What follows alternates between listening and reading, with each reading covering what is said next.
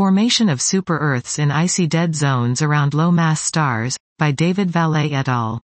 While giant planet occurrence rates increase with stellar mass, occurrence rates of close-in super-Earths decrease.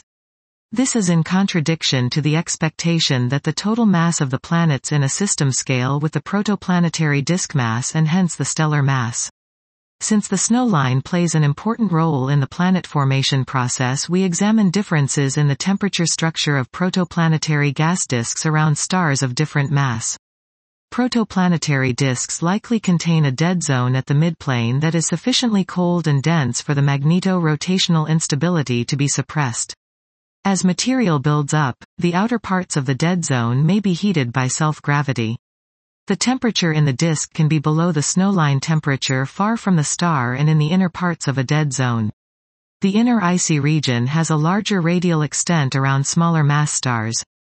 The increased mass of solid icy material may allow for the in situ formation of larger and more numerous planets close to a low-mass star. Super-Earths that form in the inner icy region may have a composition that includes a significant fraction of volatiles. This was Formation of Super-Earths in Icy Dead Zones Around Low-Mass Stars, by David Vallée et al.